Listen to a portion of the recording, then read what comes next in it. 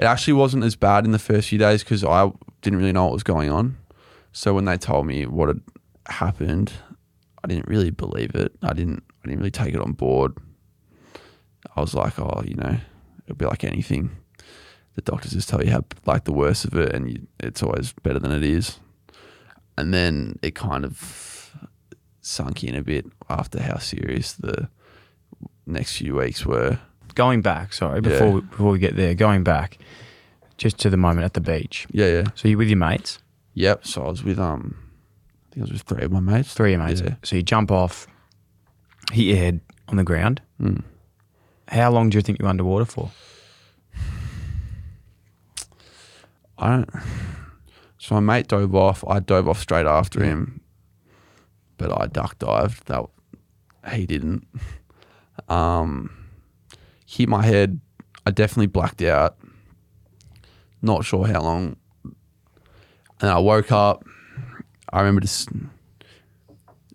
like seeing how clear the water was. It was like you take like, and then I'm like, oh, okay, I've obviously seen my head. I'm like, oh, I'll flip back over and get out.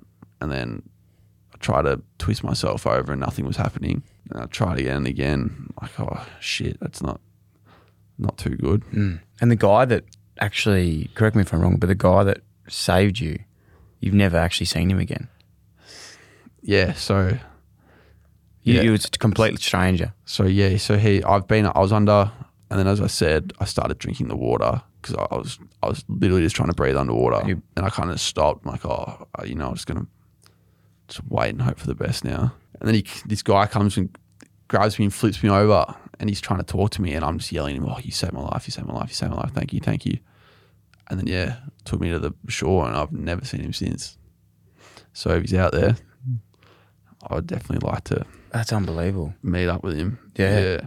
Well, hopefully if someone's out there today listening and they know who that was, we'd love to be able to. That'd be pretty cool. Do you remember what he looked like?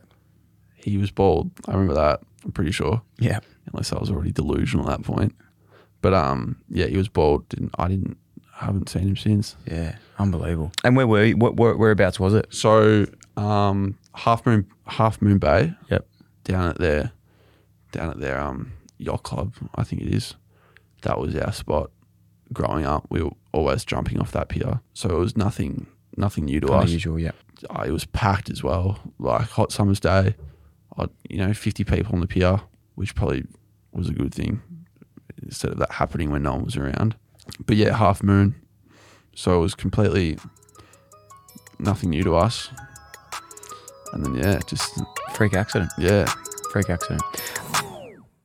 Thanks for listening to another Producy podcast. If you enjoyed the show, that'd be a massive help if you could like, follow, rate, subscribe, tap the bell, leave a review, or even share with one of your friends, or you could do them all. If you want to get in touch to share feedback, suggest a guest, or advertise with one of our podcasts, then email hello@producy.com. Thanks for tuning in, IllyXX.